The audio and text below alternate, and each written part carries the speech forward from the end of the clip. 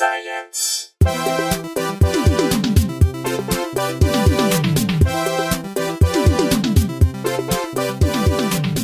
Hey everyone, welcome to Probably Science. I'm Matt Kirshen. I'm Andy Wood. Hey Andy. Good morning. We're doing an early one. I wonder if we sound half awake. I feel like I sound like I just woke up because I did. Well, we've let's just jump straight into this because we've got to keep it relatively tight. You got to get off to work after this. We got a comedian out of bed in the morning. It's our good friend, very funny comedian, a regular trivia co-teammate. That was a tautology right there. Co-conspirator. It's obviously early. Yeah. Co-teammate with us, including us. It's Mitch Burrow. Hey, everybody. How's it going, man? It's good. Thanks for having me on this early in the morning. Thank you for making the trek out to West Hollywood. Thanks for doing it, man.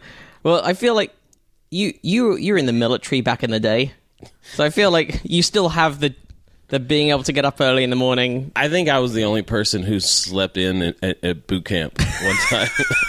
Like they're banging on the trash cans, lights, and I was Is that still every morning trash can banging? Yeah, I mean it's obnoxious, and I somehow slept through it.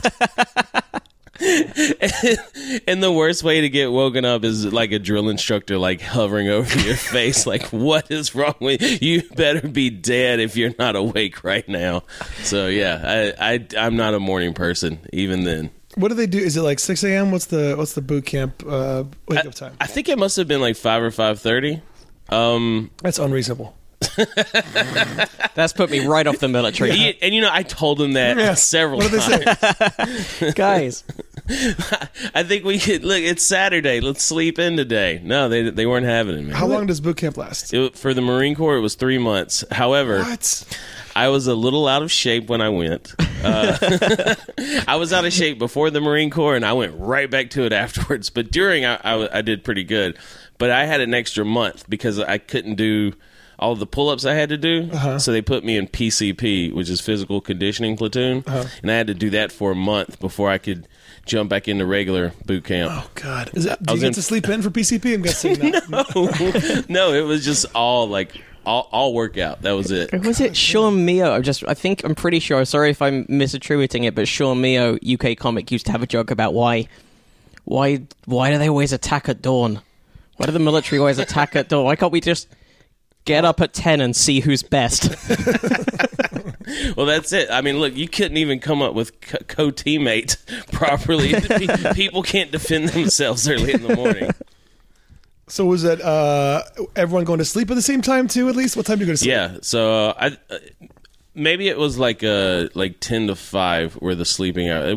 It certainly wasn't 8 hours of sleep, but at night we would all have to go into the shower together. And then brush our teeth or whatever, and then it was lights out, and you all get in the rack at the same time and go to sleep. I guess you don't have iPhones just keeping you awake. No, there's nothing like that. I got to be honest. I don't know what they do now. Yeah, I went to boot camp in 1998, so it's like pre most devices. Yeah. Like, my first, smart-ish phone was in Japan when I was stationed over there. I had the first, camera phone. That was it. Oh, cool. And then when I came to the States, they were just coming out again, 2003, I guess, is when they started doing it over here, early 2000. But in, 1999, I had it. But when I went to boot camp, people didn't even have cell phones. It wasn't, the norm. Yeah, I didn't get my first mobile phone till I started comedy. I finally got it because a few promoters told me I shouldn't be just giving my parents' house phone number as my only contact information for gigs. How many shows did your mom book for you? She was a pretty good agent. Yeah. Well, hold on. Let me check his calendar. Yeah, he's available then. Yeah, he's always available. I wish he'd be less available. But no. So that would have been around the maybe end of 2001, beginning of 2002 was when I got my first mobile phone. Yeah. Well, I think it was 2003, but I felt like I was a super late adopter at 2003 for some reason. Even though now it seems like that's around the same time most people got them, probably. Yeah, I resisted for a long time. Yeah, I sort of avoided it. Made it a point of pride for some dumb reason. And then eventually it just became the thing you needed to do to Yeah. do the job that I wanted to do. Here's how crazy it was. Like that technology was so neat to people, though. Like, because in 2003, I had one with one of the like 4 gigapixel, like, or no, whatever. If I took a picture of you from a foot away, it was blurry. Okay, yeah, you know? right. But I had like that first camera phone, and I would go to nightclubs, discotheques, places like that.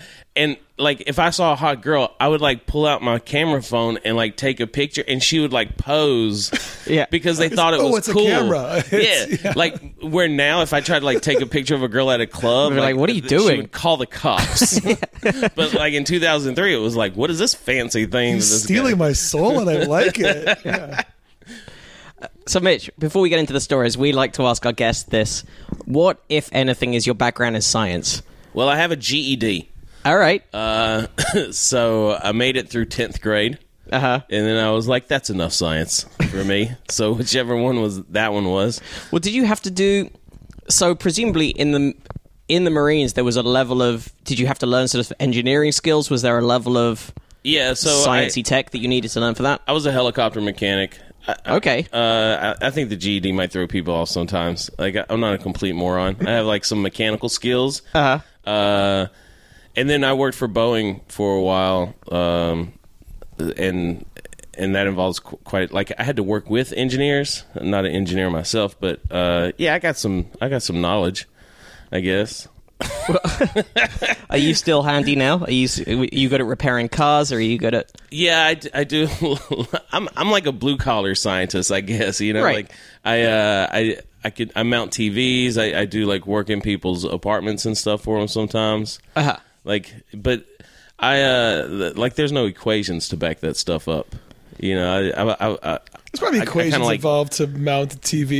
You know, Well, in there's- terms of knowing the There's total- definitely levels of being able to map the 2D instructions to a 3D world and Yeah. correctly put things in the right place. Have you ever tried to build anything off of blueprints? No, I don't think I have. It's like a lot of the aircraft that I worked on, we had blueprints, and it's weird, like the way they do the levels.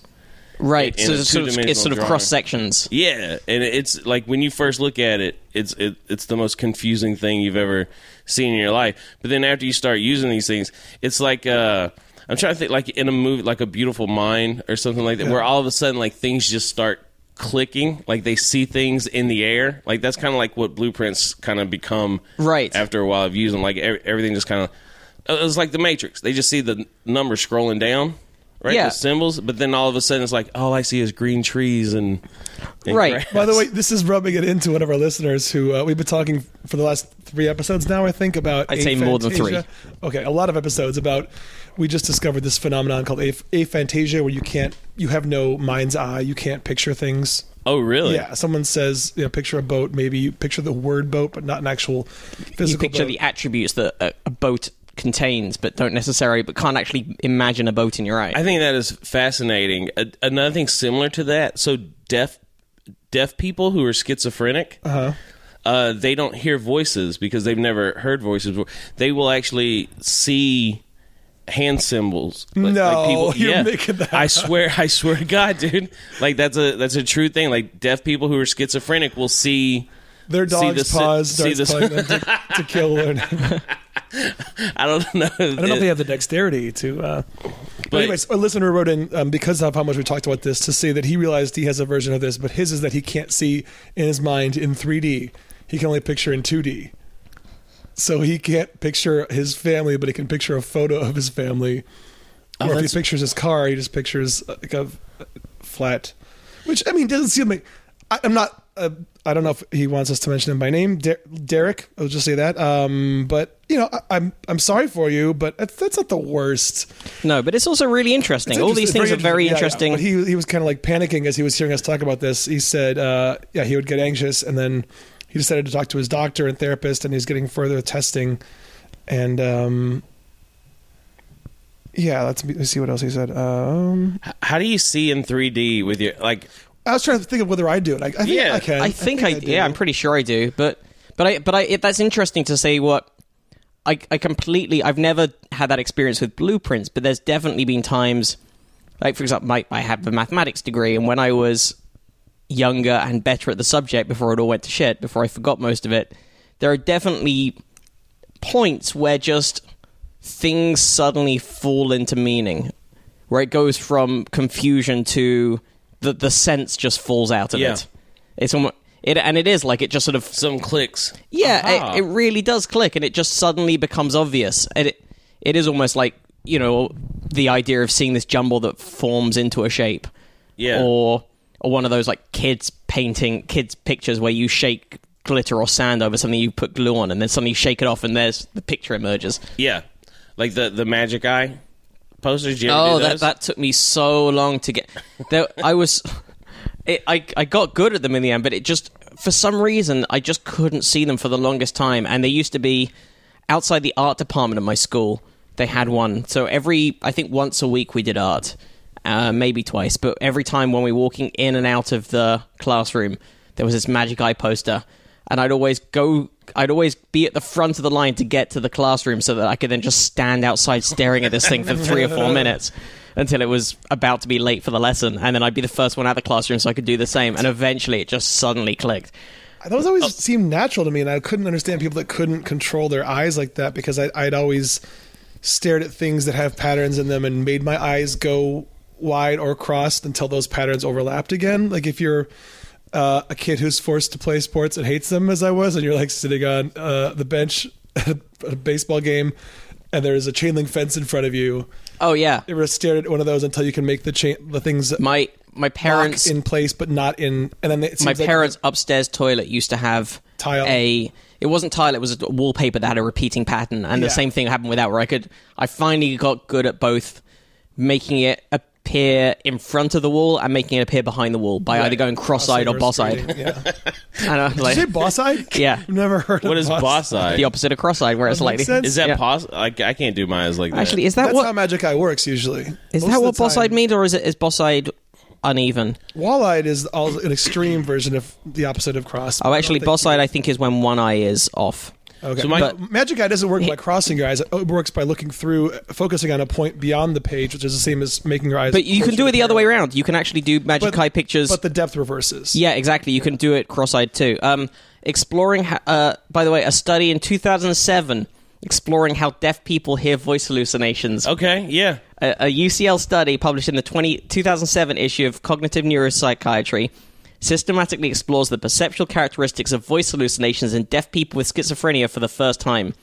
Dr. Joanna Atkinson has garnered data from 27 deaf participants with experience of voice hallucinations to try to determine how they experience the hallucinations depending on the individual's hearing loss and language background. Earlier research has suggested that born profoundly deaf people might experience true auditory hallucinations. However, the collection and interpretation of data had relied on non-native signers or hearing researchers using sign language interpreters. This study breaks new sound by using more ecologically valid methodology to confirm that true auditory hallucinations were confined to deaf individuals who were at some point in their lives had experienced hearing. Dr. Atkinson, who herself is a deaf British Sign Language user, aimed to elucidate the variety of voice hallucination perceived by deaf people. She says, particular attention was paid to deconstructing concepts that might be misconstrued as true auditory to those unfamiliar with the subtleties of BSL, that's British Sign Language, and deaf conceptualizations of sound-based phenomena. Deaf people frequently use signs such as heard, shout, voices, and talk, without necessarily bestowing the auditory qualities assumed in English. Okay, so she's saying that previous studies, there was a sort of misunderstanding from the researchers because they weren't themselves deaf and sign language users. Yeah. They misinterpreted what these deaf people with schizophrenia meant by saying things like heard. Concepts such as loud may be understood as being highly intrusive and difficult to ignore rather than having a high auditory volume. Therefore, it was imperative that questions about auditory phenomena were appraised to create an accurate picture of their voice hallucinations. All the participants had a primary medical diagnosis of schizophrenia, had permanent deafness, either congenital or acquired, and clear recollection of their voice hallucinations over the past 2 years. Hearing loss amongst the participants ranged from mild to profound. They were shown a series of 94 cards describing and illustrating possible voice hallucination perceptions, such as voice uses sign language and voices in front of me, and asked how closely they matched their experiences. Dr. Atkinson's team then collated the results into 5 factors according to their perceptions. Participants born profoundly deaf reported non-auditory, clear and easy to understand voices. They were all confident that they didn't hear any sounds, but knew the gender and identity of the voice. They reported seeing an image of the voice signing or lips moving in their mind. Wow. Boom. By contrast, only participants who had early experience of hearing speech described their experiences in auditory terms. Others with partial awareness of sound were uncertain whether they were really hearing sound when the voices were present. Individuals with severe language deprivation and incomplete acquisition of either sign or speech were remarkable in that they did not experience either auditory characteristics or perception of subvisual imagery of voice articulation, suggesting that the language acquisition within a critical period may be necessary for voice hallucinations that are organized in terms of how spoken or signed utterances are articulated. So I guess you have to learn either sign language or learning to speak early on in life for schizophrenia later to give you clear versions of these hallucinations. I was taking it as you have to have language to have schizophrenia. Right. I think that's one of the causes. I think you can still have it, but the only two participants able to make extensive attributions about auditory properties were partially deaf and able to communicate fluently in spoken English. So Dr. Atkinson concluded, the results support the notion that the perceptual characteristics of voice hallucinations map closely onto an individual's real-life communication preferences and experience of language and sound. The methodology demonstrates that the diversity of voice hallucination experience reflects the variety of experience with language and hearing loss amongst deaf individuals. While these findings may appear intuitive and unsurprising, it does represent a significant shift away from the incongruent notion that individuals born profoundly deaf might hear truly auditory voice hallucinations despite a lack of experience with sound. So yeah, I guess it should be that clarifies it too. Like, you have to have never been able to hear before, right? Because people who went deaf, apparently, if they suffer from schizophrenia, do start to hear in their mind. Yes, but if you've never experienced that, then seeing the symbols in front of the hand gestures in front of you is how it goes. Yeah, as I thought about it, I got to a realization that was profound, but I can't quite articulate it, in that, like, of course, deaf people wouldn't see signing the way we do, which is just hands do it. Like, it would get to this other level. Oh, it's in the same way that sound, that it's fully a language in its own. Yeah, we don't. But like, you could also make it, and also the earlier you learn it in life, the more native it is. So when we hear a language that we were raised with from very, very young, we don't think, oh, this is a verb, this is a adverb. We don't think about the grammar or the vocab. We just hear it's very intuitive. Whereas if it's a language you learn later in life, you're thinking like, all right, that's the past participle. So this means they caught rather than catch the ball. Right, and imagine a species of aliens who communicate telepathically and still have the concept of communication and know what that means. And then you tell them some people in our species have this thing where their brain manufactures the effect of air having compressions and rarefactions hitting the side of their head in certain right, which is, sound is as crazy a thing as hands moving to communicate. Moshe's interesting. Friend of the show, Moshe Kasher, talks in his book, because he was raised with two deaf parents, so he talks about how his fluency with American Sign Language is like someone who was raised deaf. He has like absolute fluency. Yeah, it's just a natural. Do you think they were disappointed in him for hearing? I don't know. There's a pride thing with like deaf people. Weirdly talked about this in last week's episode, where there are people who they refuse to get the cochlear implants. Yeah, there's a lot of that, because there is a big division in the deaf community as whether it's an identity, and if you're actually, to some people that you're going like, no, what are you doing? You're not giving me an extra ability. You're actually destroying my community. You're taking me. Right. We should recommend, by the way, if people haven't read Moshe's book, Kasher and the Rye, it's really great. And I don't know if I don't know if we plugged it when Moshe was on the show, but it was great. Very interesting memoir. Kind of with in line with the schizophrenia thing. Have either of you ever heard of exploding head syndrome? No, I don't think so. It's not what it sounds like. Like you're not just walking around. But have you ever heard like a loud bang just out of nowhere? Like you'll be in a silent room or something, and you'll just hear like a. I don't think I have. I've had like one ear suddenly go quiet or ring out of nowhere or something. No, it's not like that. It's like, or have you ever heard your name being called? Not when it's not being called. I don't think. Well, this is like a thing where you just, like, if you're inside, you just hear like these loud bangs, and I don't know if it's like a precursor to schizophrenia or hearing voices or what, but there's no explanation for it. Like, where it is a benign, alternately termed episodic cranial sensory shock. It's a benign condition in which a person experiences unreal noises that are loud and short, like a bomb exploding or a gunshot, when falling asleep or waking up. Yeah. These noises are often jarring and frightening for the person.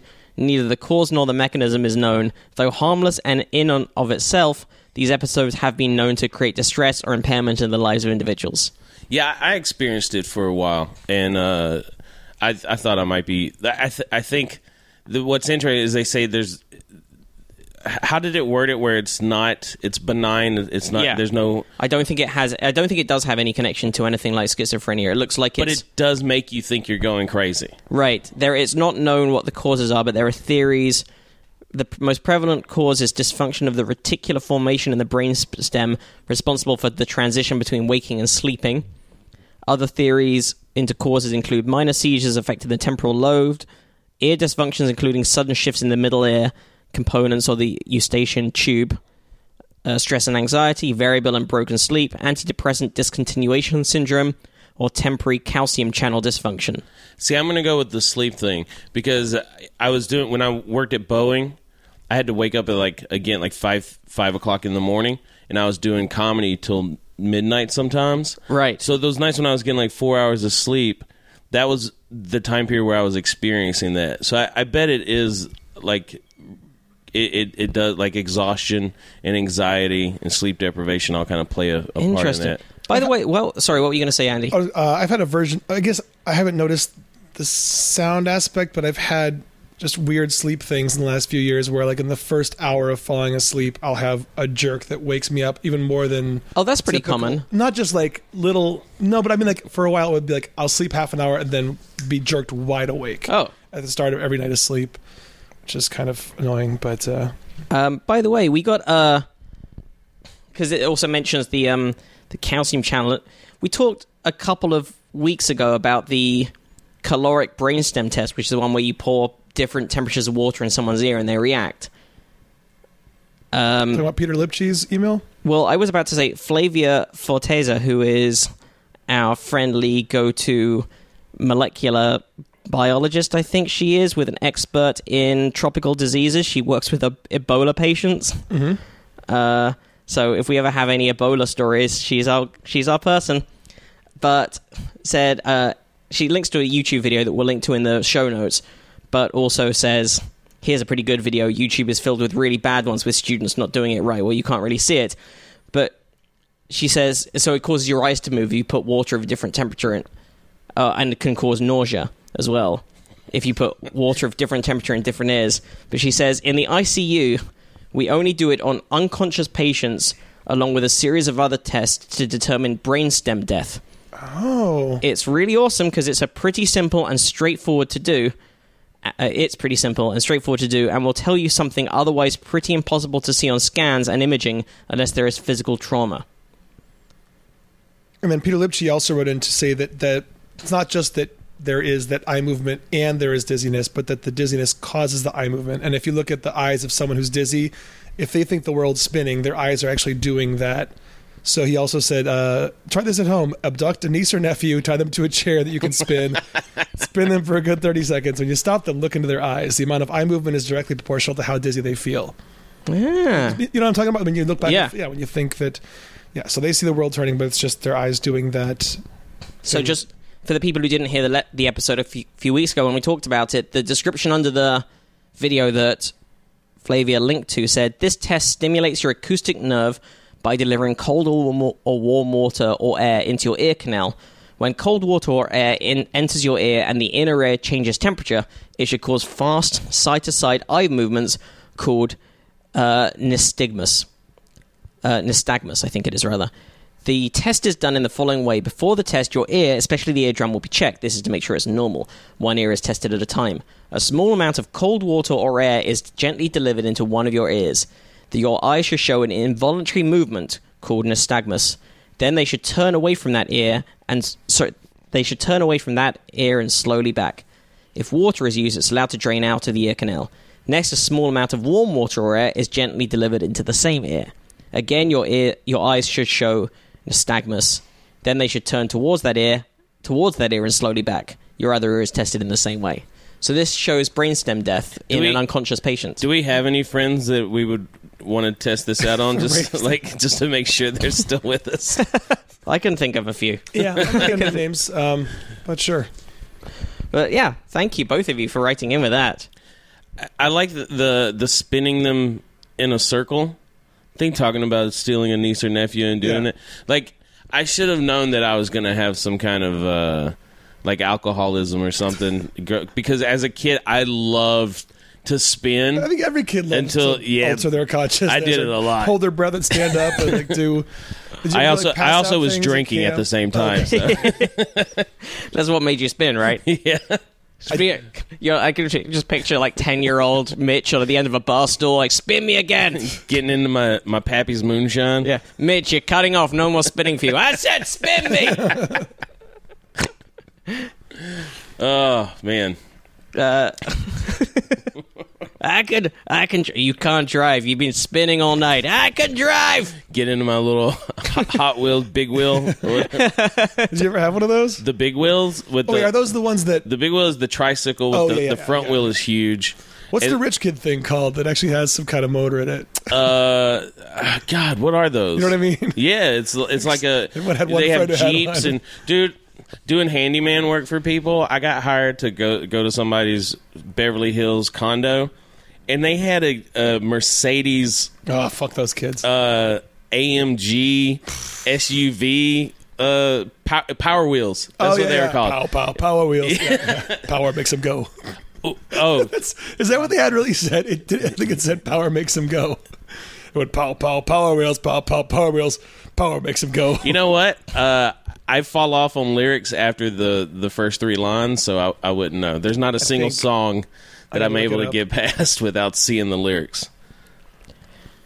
But yeah, I ain't one of those Power Wheels kids. Oh, I wanted to go back a little bit to the guy who couldn't see 3D. If you close your eyes, can you picture color? Can he? I don't know. Or can you? I can. Can you not? I can't. I see black, and I can't picture like green or blue or whatever. Oh, that's interesting. I can definitely picture color. Yeah, I can. I just close my eyes to check. And you can close your eye and you can. I just tried it just now, and I could. Yeah, I could. I'm picturing green right now, and now I'm picturing blue. Now red. But how do you know your green is my green, man? What if it's like, you still call it green, but like, is Dave there? What is that from? It's Cheech and Chong sketch. Oh. We've been not covering volcano news, and there's been a lot of it. There's been a lot of volcano news. Not cheery. A couple of people pointed out that the volcano in Hawaii is only there was a picture that was going around, an image that pointed out, it was like what people think the volcano is covering in Hawaii, and it's like all over the islands, and it's actually just this tiny sliver, but it's still very serious. Did you see the guy in Hawaii that pulled his gun out on some people, like because they're afraid of looters? No. So he pulled his gun out and he was like, "You need to get out of here."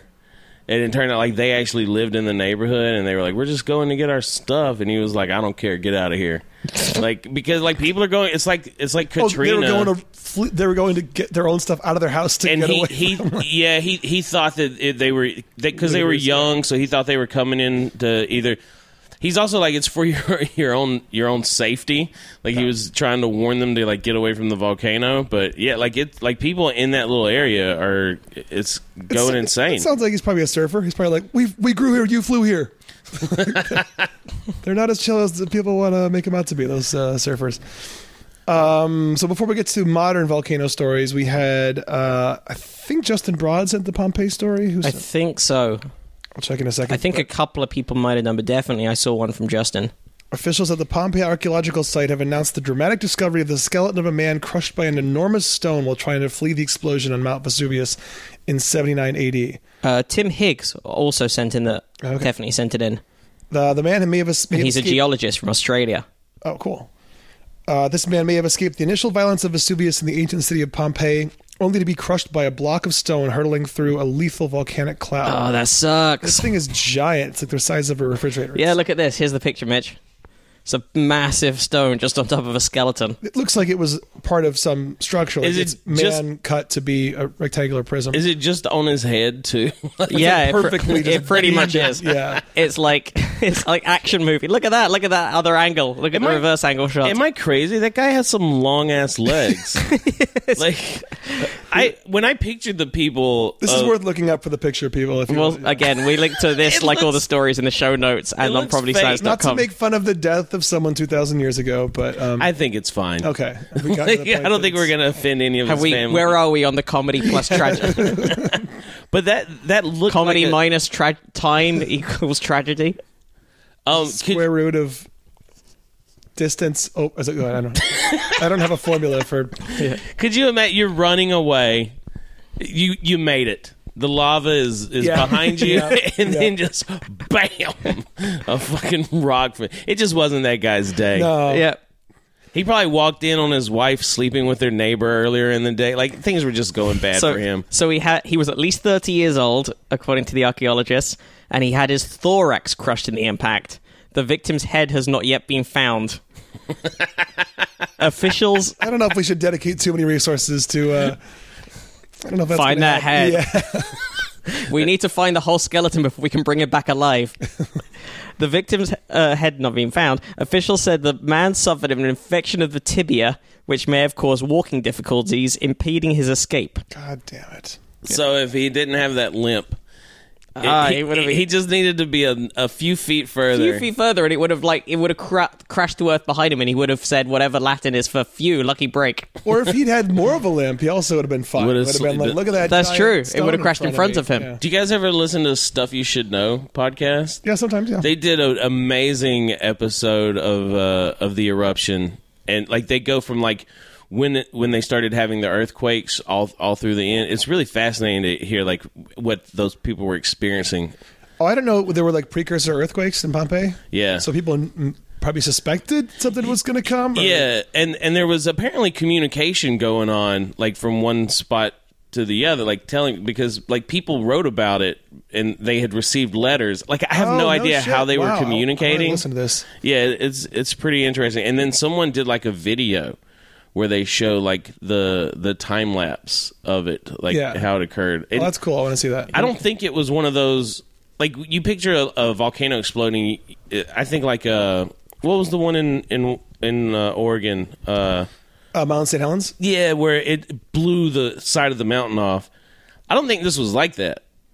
I think the main cause of death was the pyroclastic flow, which actually brings us to the next story we're going to talk about. Yeah, which is but also why- Stu Holding also sent in the Pompeii story. Thanks, Stu. Okay, thank you.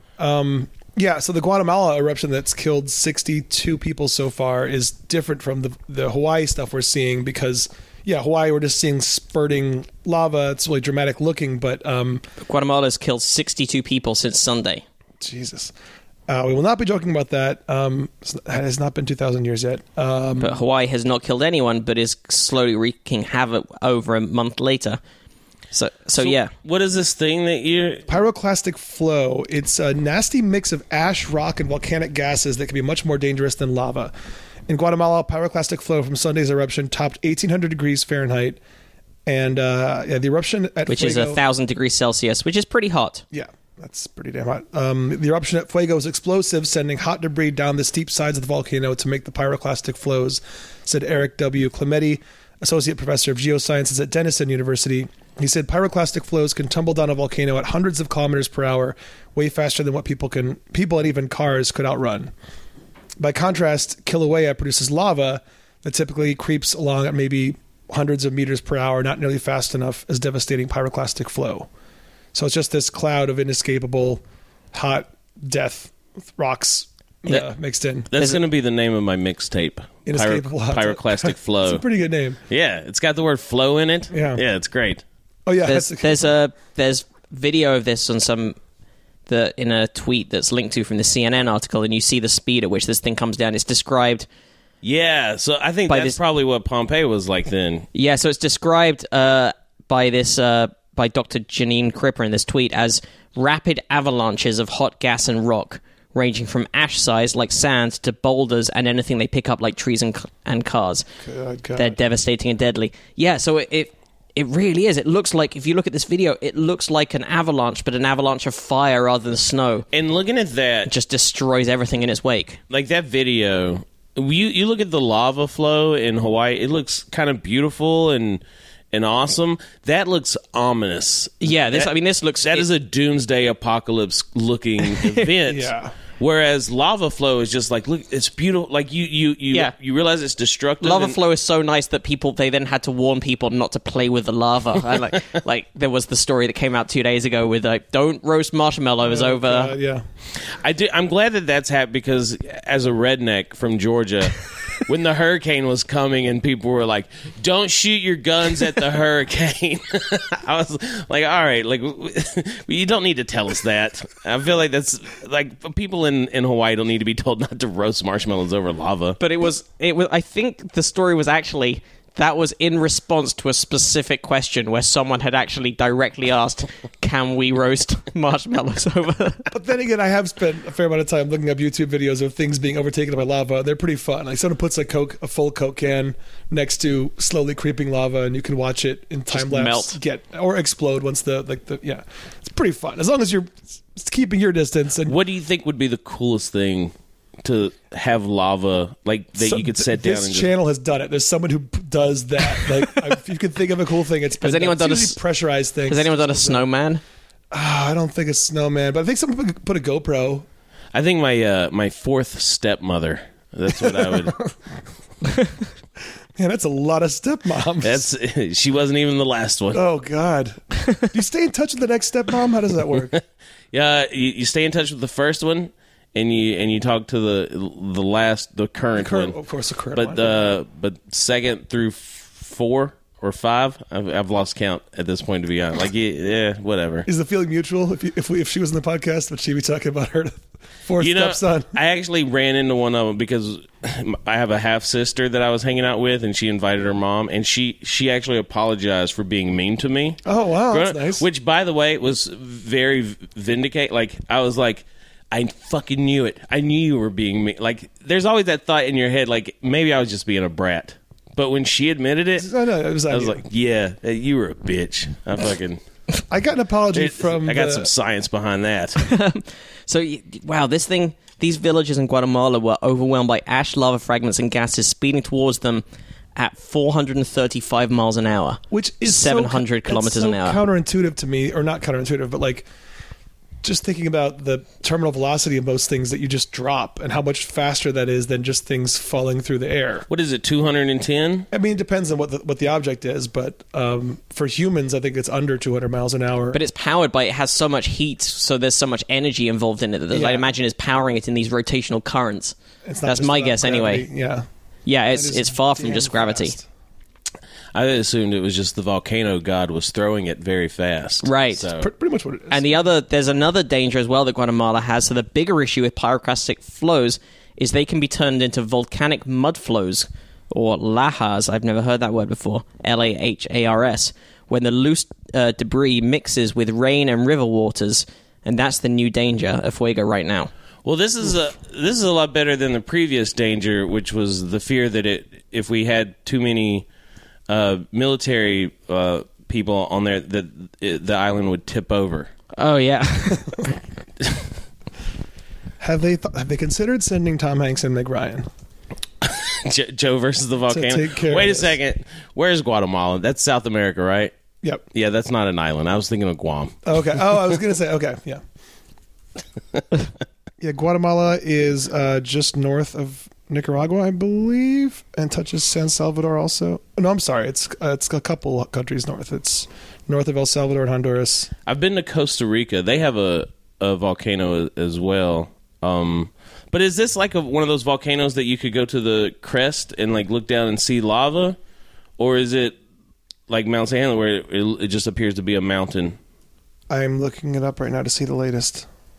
Should we do more stories about human devastation? Or that was devastation from... That was the planet fucking us over. The story about us fucking the planet over. Nelson Sommerfeld sent this on Facebook. But humans are just 0.01% of all life, but have destroyed 83% of wild mammals, according to the study. No, we haven't. What? 83%. Oh, that's like since the dawn of time, Yeah. not like modern human, not like the last. No, this week. I can't wait to see John Oliver talk about that. Like, if this is like blaming us for shit that you read about in like Guns, Germs, and Steel, where we're late arrivers as a species to Australia, and then we can just walk up to huge dumb animals and conk them on the head. Like, yeah, well, you can't expect ancient humans to know. We can't conk them all on the head right now because they're all going to be gone. But Right. This is an interesting one in general. So, the world's 7.6 billion people represent just 0.01% of all living things, according to the study.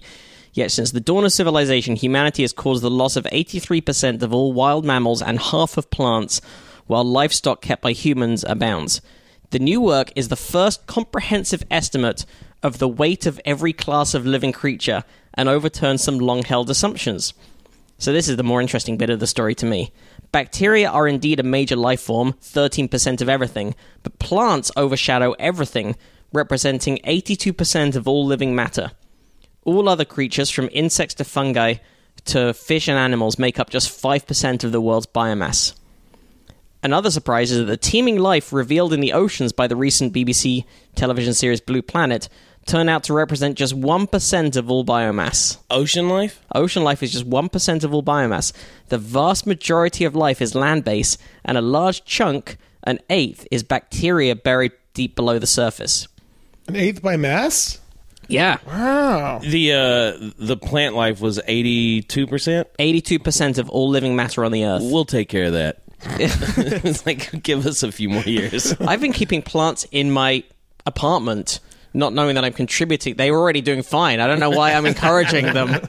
You're letting them take over. I'm nurturing It's their plan. this thing that's already they're already the leaders. It's like M. Night Shyamalan's The Happening. They're just Oh my god! I still haven't. I know what the twist is, but I still haven't seen it. Is it worth? I haven't seen no. It's not fun to watch Mark Wahlberg yell at a plant. No, it's so bad. It's the trees. The trees are killing Doesn't he us. try to like negotiate with like I thought there was a scene where he's like begging a plant to not kill And- humans or something. Yeah, and I'll say this: as a person who suffers from like hay fever and allergy, like pollen, like really, like I took that movie very seriously. I was like, yeah, man, they're pretty much doing it to me once a Trying to year. take us down. Is that your Mark Wahlberg? That's all I'll do. I'm not going to try to. It's just strictly that's Daniel Van Kirk's territory. I'm not going to step on his. It was solid. It was Thank you. So Professor If I did it anymore, you'd say it wasn't solid. I'm giving that tiny bit. It sounded okay. So Professor Ron Milo, who led the study, said, "I was shocked to find there wasn't already a comprehensive, holistic estimate of all the different components of biomass. I would hope this gives people a perspective on the very dominant role that humanity now plays on Earth," adding that he now chooses to eat less meat due to the huge environmental impact of livestock. There was another story that came out a couple of days ago. I'm not sure we got time to cover this as well, but there's been a new study on the effect of people's diets on the planet that again concluded that Meat is great. yeah, exactly. Basically, Meat's delicious. if humans cut out the vast majority of both meat and dairy product, we would do a huge amount to reverse any global warming, any climate change. Without even doing any other. Pretty much. Wow. It's a lot. I have no problem like hunting and fishing and acquiring meat that way. But I will be complete. There was a time I'm eating burgers again now, but I cut out beef for a while because just the thought of what cows are is so weird to me. Like, first of all, Cows in particular, not pigs. there's no, well, yeah, any kind of livestock. Okay. But focusing on cattle, because first of all, there's no cows in nature. You know, I think it was around like the 1700s. We bred these things specifically for what we want, and then every cow that's in existence is in captivity, and it's born and ready to be food. Like, that's just such an odd thing. It's kind of creepy. It's like the thought of like aliens coming down and abducting us for an energy source or whatever. It even says there's elements of this in this story. The transformation of the planet by human activity has led scientists to the brink of declaring a new geological era, the Anthropocene. One suggested marker for this change are the bones of the domestic chicken, now ubiquitous across the globe. The new work reveals that farm poultry today makes up 70% of all birds on the planet, with just 30 being wild. 70? What? 70% of all birds on the planet are farmed poultry. Not by mass, but just by number of individuals? I don't know. It doesn't say in this article, unfortunately. But either I way... would believe it more by mass, but if it's just numbers of them, and that's fucking crazy. You mean like, when you say Just 'cause- mass, you mean like weight and... Yeah, because like we're raising... Because I guess turkeys are much heavier than sort of a lot of like chickens larks and to be starlings. most meaty and things that fly around a lot. The picture is even more stark for mammals. 60% of all mammals on Earth are livestock. I think this is by numbers. Mostly cattle and pigs. 36 are human, and just 4% of mammals on Earth are wild animals. It's pretty staggering, says Milo. In the wildlife films, we see flocks of birds of every kind in vast amounts. And when we did the analysis, we found there are far more domesticated birds. The destruction of wild habitat for farming, logging, and development has resulted in the start of what many scientists consider the sixth mass extinction of life to occur in the Earth's 4 billion year history. About half of Earth's animals are thought to have been lost in the last 50 years. Jesus. Comparison of the new estimates with those for the time before humans became farmers and the Industrial Revolution began reveal the full extent of the huge decline. Just 1/6 of wild mammals, from mice to elephants, remain, surprising even the scientists. So, in the oceans, just 3 centuries of whaling have left just 1/5 of marine mammals in the ocean. well, that counters what I was going to say. The whaling thing is... I was going to say, all right, so imagine if we didn't have any of this farmland, any of this ranch land that we have for like our cattle and stuff like that. That's so much more land for animals to graze and do whatever they do to breed and produce more. And if we just got our meat from hunting and fishing, that those numbers would be drastically higher than 4%, because we wouldn't... Like when we remove their land and like push them back, like that prevents them from being able to grow and expand. So if all of that like ranch land and stuff that we have cattle on in Oklahoma and Montana and places like that, the wild animals would be able to breed and expand more. Well, also part of the craziness of that stat, and I will read something that counters what I'm about to say, but part of the reason. When that thing, it did really surprise me, the percentage of mammals and percentage of birds that are domesticated and bred for food rather than wild. But a lot of what creates that massive imbalance isn't the fact that we've shrunk the number of wild animals, it's the fact that we've massively raised the number of domesticated animals. So that does skew things. But apparently since the rise of human civilization, this is what we've lost 83% of wild mammals, 80% of marine mammals. That's again a lot. That's crazier than the first one. 50% of plants and 15% of fish. The whaling industry Only is the one 15% that of fish. like that's Yeah. that's one that you're like, why are we doing that? Dolphins. I guess that, they now have advertised dolphin-friendly tuna, but it used to be just, they just dredge the ocean and... Did you guys watch that documentary, The Cove, that came out Oh, no. I did several not. years ago? Man, if you want to cry, if it's something that's not about people, like that's the one, man. Like, Can you summarize it quickly? yeah, so there's like a season in Japan, in this area of Japan, there's a cove where they use like auditory sounds to push dolphins into this cove and gather them, and then they just slaughter them. For meat? For meat, yeah. Like dolphin meat is like a delicacy. I didn't know that. I didn't know Japan. anybody ate dolphin. Yeah. But it happens like once a year. Is like a huge thing that they do. And this ocean cove turns red with the blood of the dolphins. Like, it's pretty brutal, and it's extremely depressing. And the whole point of the documentary was to get awareness and kind of get people to push Japan to put some legislation down so that they don't do this anymore, but it doesn't appear to be working at all. Like, I meant to watch that. Didn't that win the Oscar for documentary? I believe it did. And did that sort of karmically make up for the fact that who's the guy, the Fisher Stevens who produced it, played that brown-faced character in Short Circuit? He produced it? Yeah, he won an Oscar for The Cove.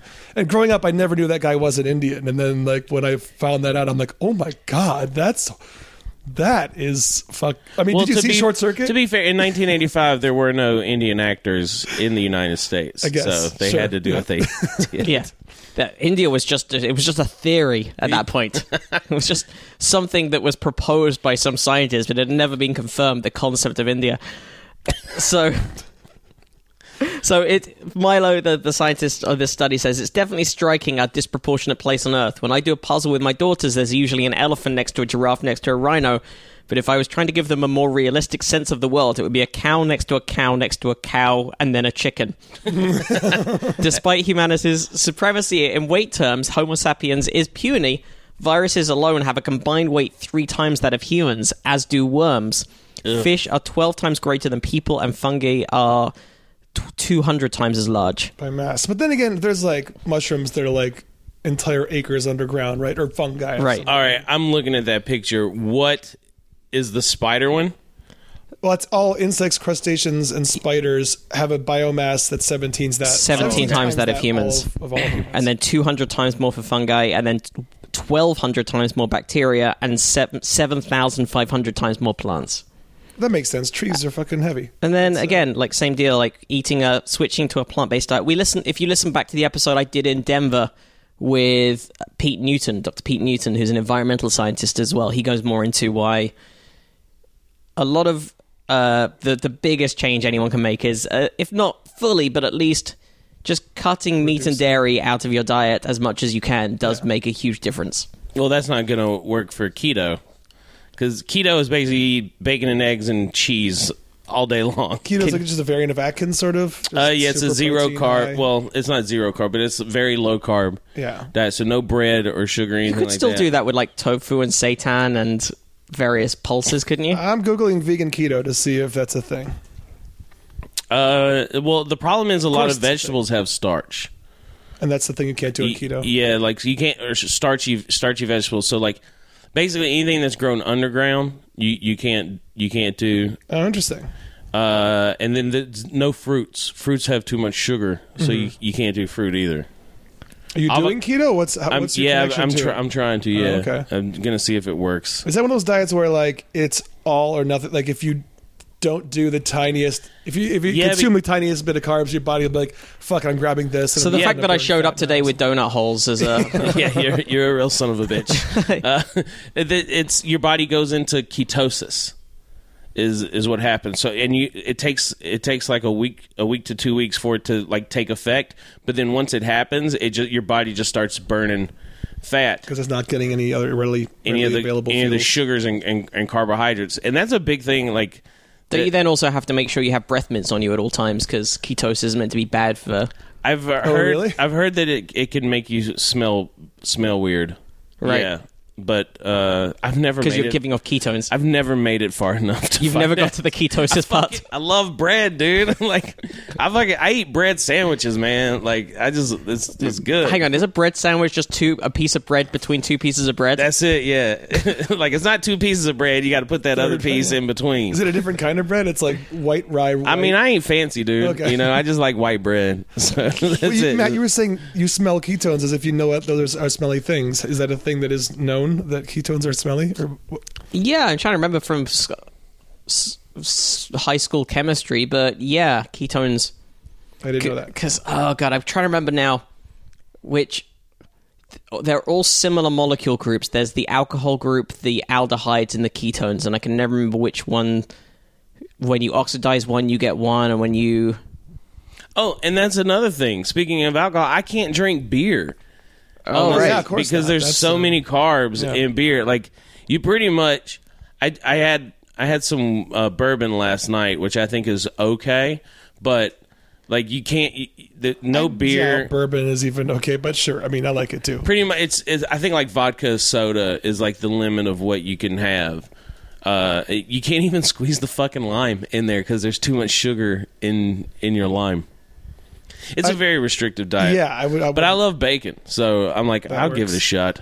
Yeah, I just looked up. So one ketone, acetone, is a chemical found in nail polish, can cause your breath to smell like nail polish. So if you have high levels of that, that's not a great. I'm not sure I've ever smelled someone's breath and noticed a nail polish he sent. But our friend Riley does it. she's done better at it than I have. Where she's made it like at least a month. No, really? Doing it, and yeah, but it's so hard to maintain because sugar is the most addictive thing out there, worse than heroin. I think I've never done heroin, but I assume it's similar. the craving, like I can't stop thinking. Like I don't eat a meal and feel satisfied unless there's some sort of bread involved. It's such a weird thing. Like I've gotten so used to eating a sandwich or a burger or whatever. Like now I can eat 4 eggs, a couple slices of bacon, and an avocado, and still like, there's something missing. Yeah. Right. Hey, you know what isn't missing? The kind donations from our listeners who've gone to the Probably Science website and clicked on the donation button and set up monthly donations have come through since we recorded last. Thank you very much, Karen Meeburn, James Casson. Thank you, Alexander Jacobson. I think that's very kind of you. By the way. I think. Oh, very kind of you, Alexander. Thank you. Welcome to the gang. Thank you, Jacob Rochester and Stuart Holding. And as always, Linda Moulton, you're ridiculous, and we appreciate you so much. We appreciate everyone, but we appreciate you a lot. So thank you, everyone who... Thank you, everyone who's done that. That's very kind of you. If you're not able to donate... what were you about to say? My new Power Wheels, thanks to Linda. Oh, yeah, Andy's got loads of them now. If you're not able to donate, the other thing that you can do to help us, as always, is spreading the word, tweeting, Facebooking, writing nice things about us on iTunes and other podcast listening apps that let you rate things, giving us 5-star ratings and all that kind of good stuff. We've got time for... Do we have time for one more story? No, actually, I gotta shower and get to work. Sorry, yeah. All right. Well, then we got a couple of good stories saved up, ready for next week. Hey, Mitch. Yes. Where can our listeners find out about you and everything you do? Everything is Mitch Burrow on social media. So Twitter, Instagram, and my website is mitchburrow.com. Show dates are on there. And then I have a podcast on the Podaholics Network that you've been a guest on. I have been a guest on. Hopefully Andy will soon. I would love to. It's called We're With Them. It's a political podcast with another Marine Corps veteran. I'm a Republican. He's a Democrat. And we show that we can talk about politics and make fun of it without hating each other most of the time. Well, that's nice. It's fun, although you go in hard on him. Well, he's a fucking idiot. So what am I going to do? I got to check that out. It was a fun time. I did the episode about a month ago now? About a month ago, yeah. Check that out. And the name of that again? It's We're With Them on the Podaholics Network. We will link to that in the show notes. We will link to everything there. Thank you very much for joining us, Mitch. You can find us individually at Andy T. Wood and at Matt Kirshen, and collectively at Probably Science on the Twitter, and probablyscience.com. Probablyscience@gmail.com is the email address where you can send in questions, comments, clarifications, and stories you want us to cover. We'll be back next week. But once again, thanks, Mitch, and thank you, listeners. Yeah. Thanks, guys.